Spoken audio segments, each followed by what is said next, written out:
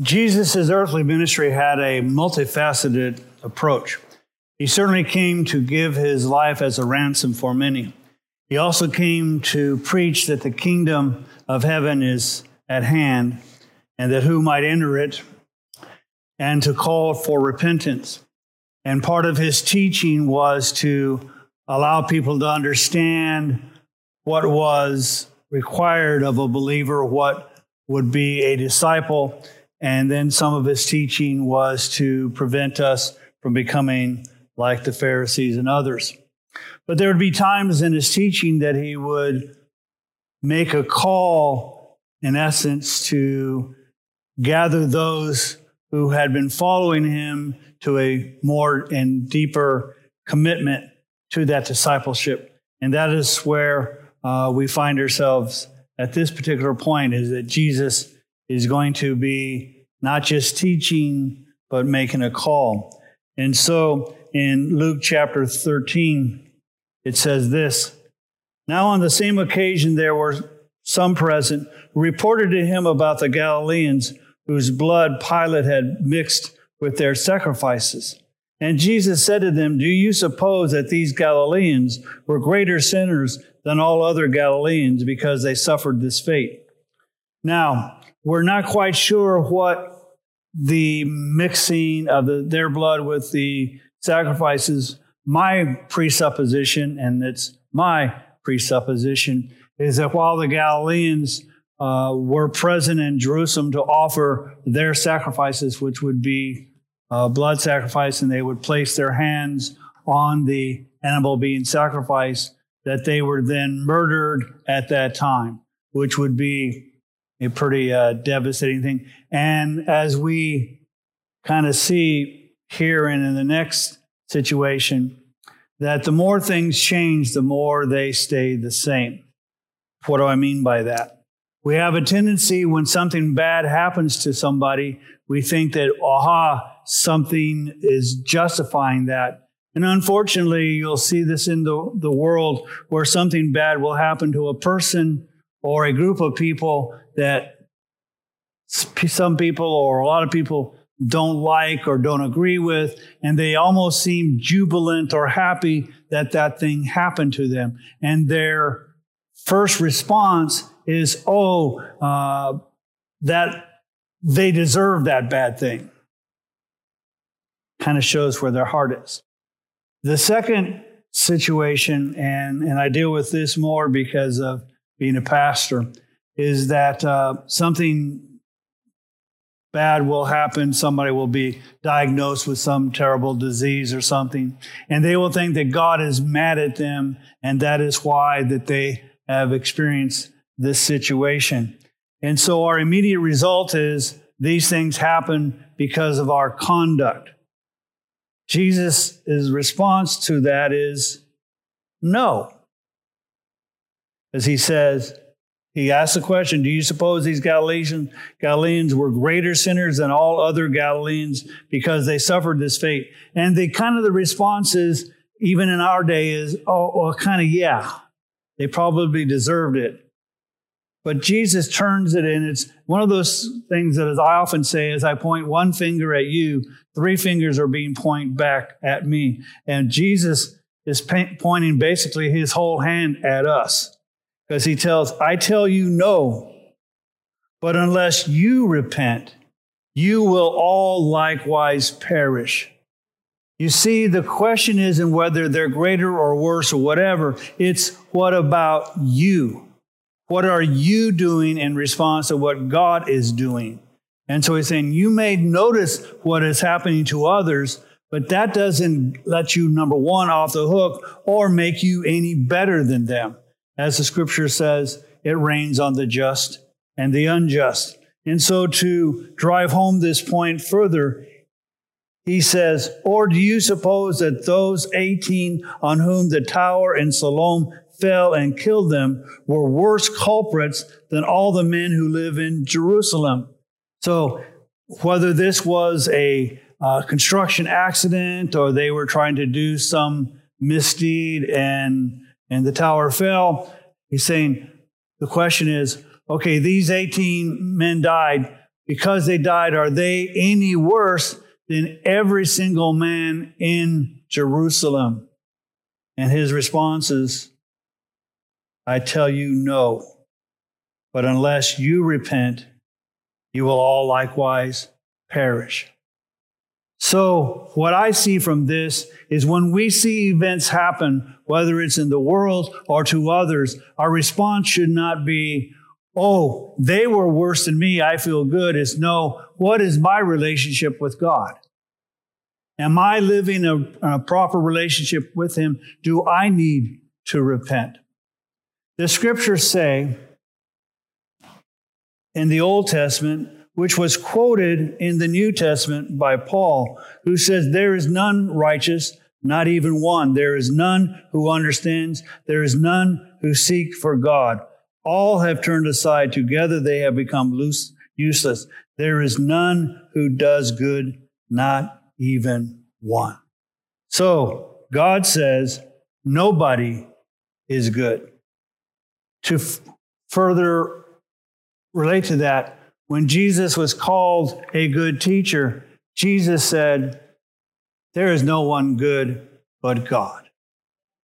So let me tell you a little secret that may be a big secret. Okay, I want to tell you this secret. I want you to get a little closer. Okay, I want you to get a little closer. I'm going to tell you a secret. You ready? You're not God. You're not God. Even on your best day, you're not good. But God is not only good, God is perfect.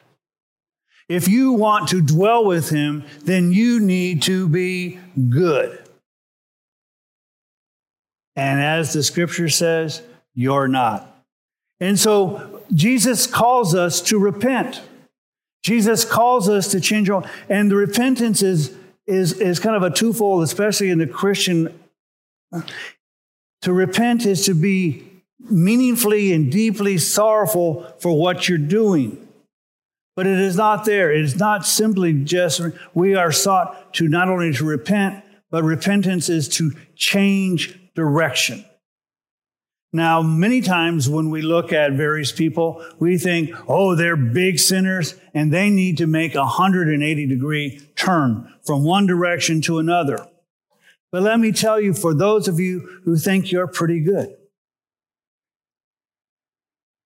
the further the destination, the less it takes to miss the mark. If you're traveling to Jupiter, which is a huge planet, and you're off by 1 degree, you're going to miss it big time. And heaven is further away than Jupiter. You can only get there through the blood of Christ. Because the scripture says that the wages of sin is death. That you are earning what you are going to get, and that you are not good. It says, for all have sinned and come short of the glory of God. So I don't care how good you think you are. The comparison is not you against me. You win. No argument. I'm not going to argue that I'm better than you, because I'm probably not. The argument is, are you as good as God? And His word says no. Secondly, you say, well, I'm not Jewish, and so the law doesn't apply to me, and so I don't have to follow the law. The scriptures also say that you will be held accountable by your own conscience. And I dare to say that there was at least a time when you had one, that you violated it. You even violated the thing that you think is right and wrong. And then we get to a point where we violate our conscience so much that it no longer talks to us. But there was a time, and there may still be a time, that you have a conscience. And if you violated that, you have missed the mark and need to be corrected in your journey. So Jesus says that correction is to repent, not to look at what happens to other people, but to take what happens to other people and understand that you need to repent. And so in case you're not quite sure how that happens, I want to share with you what that means. And so in Romans, it says this. But what does it say? The word is near to you, in your mouth and in your heart. That is the word of faith which we are preaching. That if you confess with your mouth Jesus as Lord and believe in your heart that God raised him from the dead, you will be saved. It doesn't say that if you live a wonderful life, you will be saved. It says that if you believe in your heart and confess with your mouth. And notice it said Jesus is Lord. It didn't say Jesus is Savior. With the heart, a person believes. And the heart is not just the thing that pounds. It's the entire essence of who you are. It's your emotions. It's your understanding. It's your intellect. It's all what that is. That is what is a part of the heart. So that results in righteousness. And with the mouth, he confesses, resulting in salvation. The purpose of Jesus coming is that we might repent, might believe, and might confess. For the scripture says, whoever believes in him will not be disappointed. So let's go back to what Jesus is teaching. So, and he began, this verse 6. He began telling them this parable. A man had a fig tree which had been planted in his vineyard, and he came looking for fruit on it and did not find any. And he said to the vineyard keeper, behold, for 3 years I have come looking for fruit on this fig tree without finding any. Cut it down. Why does it even use up the ground? And he answered and said to him, let it alone, sir, for this year too, until I dig around it and put in fertilizer. And if it bears fruit next year, fine. But if not, cut it down. Now this parable really hits home because Jesus has been ministering for approximately 3 years. And he's been telling them they need to repent. He's been telling them that the kingdom of God is coming. And there is very little fruit in acknowledgement of that. So he's saying, why shouldn't I be just done away with you? Why don't I just cut it down? Because you're just taking up space. Here's Jesus, mild, meek-mannered Jesus, saying in this parable, you're just taking up space. But the worker says, be patient. Give it 1 more year. We'll do a few things. We'll fertilize. We'll dig around. We'll do it. And we'll see that if it then produces fruit, and if it does, great. But if it doesn't, okay, I agree with you. Let's cut it down. Jesus doesn't tell us how the parable ends. This is how I think it ends. Because of Jesus' death, burial, and resurrection, his disciples start to bear fruit. And others start to bear fruit. And they start seeing the kingdom of at hand. And so because of the patience and the effort of our Lord, the patience is shown. And within 6 months, he will be crucified. 3 days thereafter, he will raise again. 40 days thereafter, he will ascend onto heaven, and 10 days after that, the Holy Spirit will come at Pentecost, and the church will explode in numbers, bearing fruit. So the question I ask is, as a part of this, as a part of your repentance, are you bearing fruit? Now, oftentimes people think, well, fruit means, well, I win somebody else to the Lord. Yes, that's part of it. But the fruit that is usually that we are to inspect is the fruit of the Spirit. Peace, love, gentleness, kindness, all of those things that are apart. And again, the you is not I'm to inspect your fruit. I am to look at my life and inspect my fruit or lack thereof. So praise the Lord for those who bear fruit, aren't taking up space. Verse 10, he goes on, and he was teaching in one of the synagogues on the Sabbath. Now, Jesus' regular routine is to go to Sabbath. And because he was an itinerant rabbi, he would frequently be the invited speaker. But Jesus' regular routine was to attend the synagogue at the Sabbath and at the temple on the holy days. His disciples aren't quite as good at attending, not necessarily the synagogue, but church regularly, and especially on holy days. Now, the two things is, one, I want you to see that Jesus' habit is to attend. To me, the sad thing is, because something's going to happen here. What if you didn't go? You wouldn't see what Jesus is doing. You would miss the miracles. You would miss the teaching.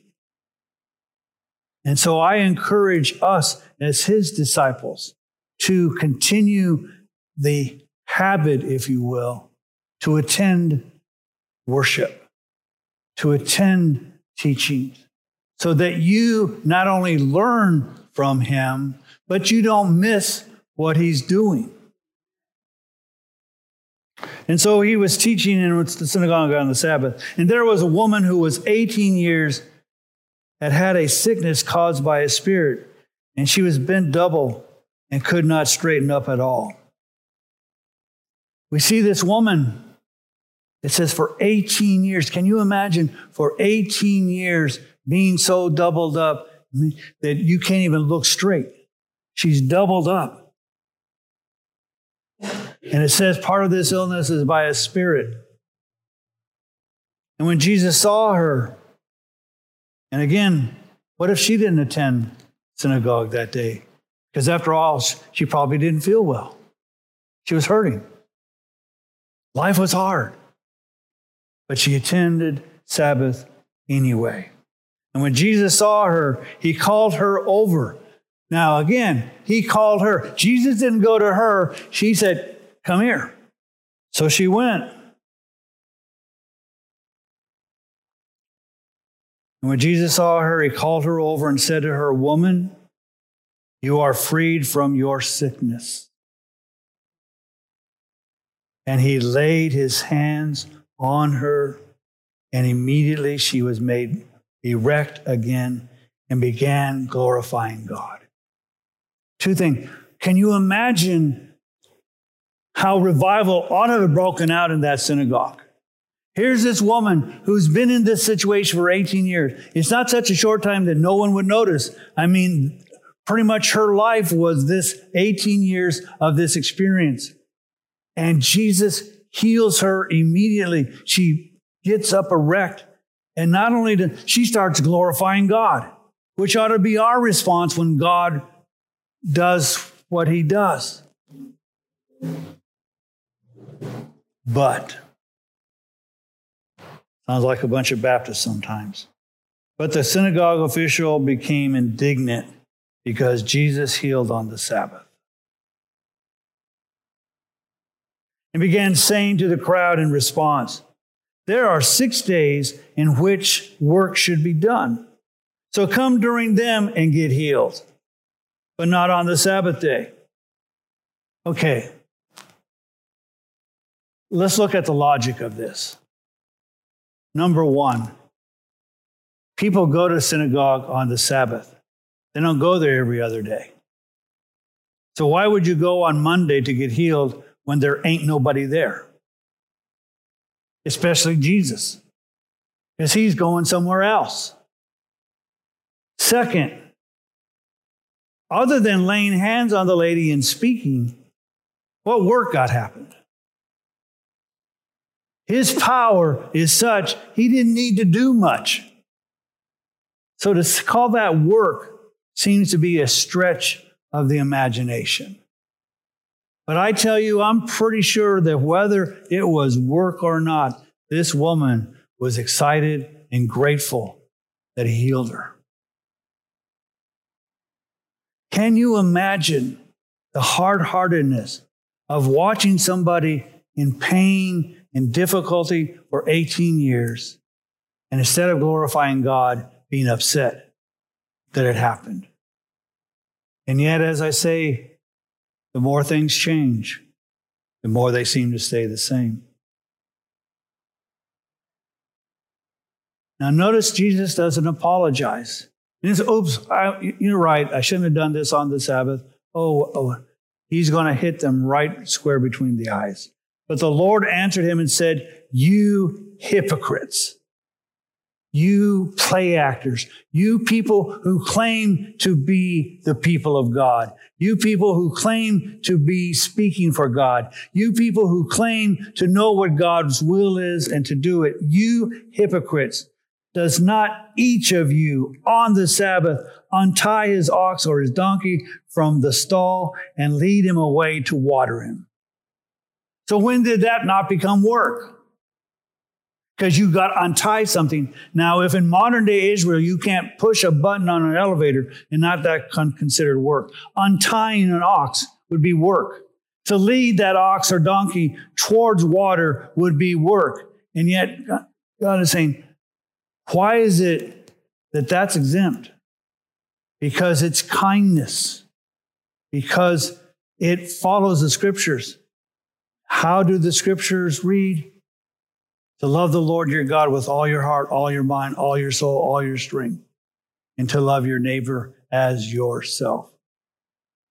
The Scriptures will also say, how is it that you can love God who you cannot see if you do not love your brother who you can? Jesus was loving his sister, which made him love God.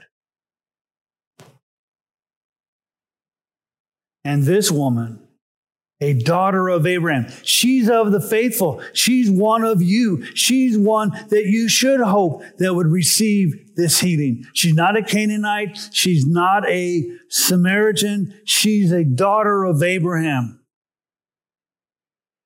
And I think even more so, not just genetically, but as the Scriptures who says everybody who's of faith is of Abraham's seed, I think Jesus is acknowledging this woman is a believer. She's a daughter of Abraham, as she is, whom Satan has bound for 18 long years. The only time 18 is short is when you look back. I'll look back and I'll say, well, that was like 4 lifetimes ago. It didn't seem as long ago as it was when I was going through it. It says, for 18 long years, should she not have been released from this bond on the Sabbath? Jesus is saying, what better day to heal somebody than on the Sabbath? To acknowledge God's power, to acknowledge God's love, to acknowledge that God can heal, that God is present. And as he said this, all his opponents were being humiliated. And well, they should. It's one of the few times we see them actually kind of bowing their hair going, oops. Usually they're so headstrong in their opposition, they don't care what Jesus says or does. But at least here, they understand the humiliation. And the entire crowd was rejoicing over all the glorious things being done by him. So we got the synagogue officials, some of the quote-unquote religious leaders who are upset, but are now kind of, I hope this service is over quickly. But the crowd is saying, praise the Lord. We have seen God at work in our midst.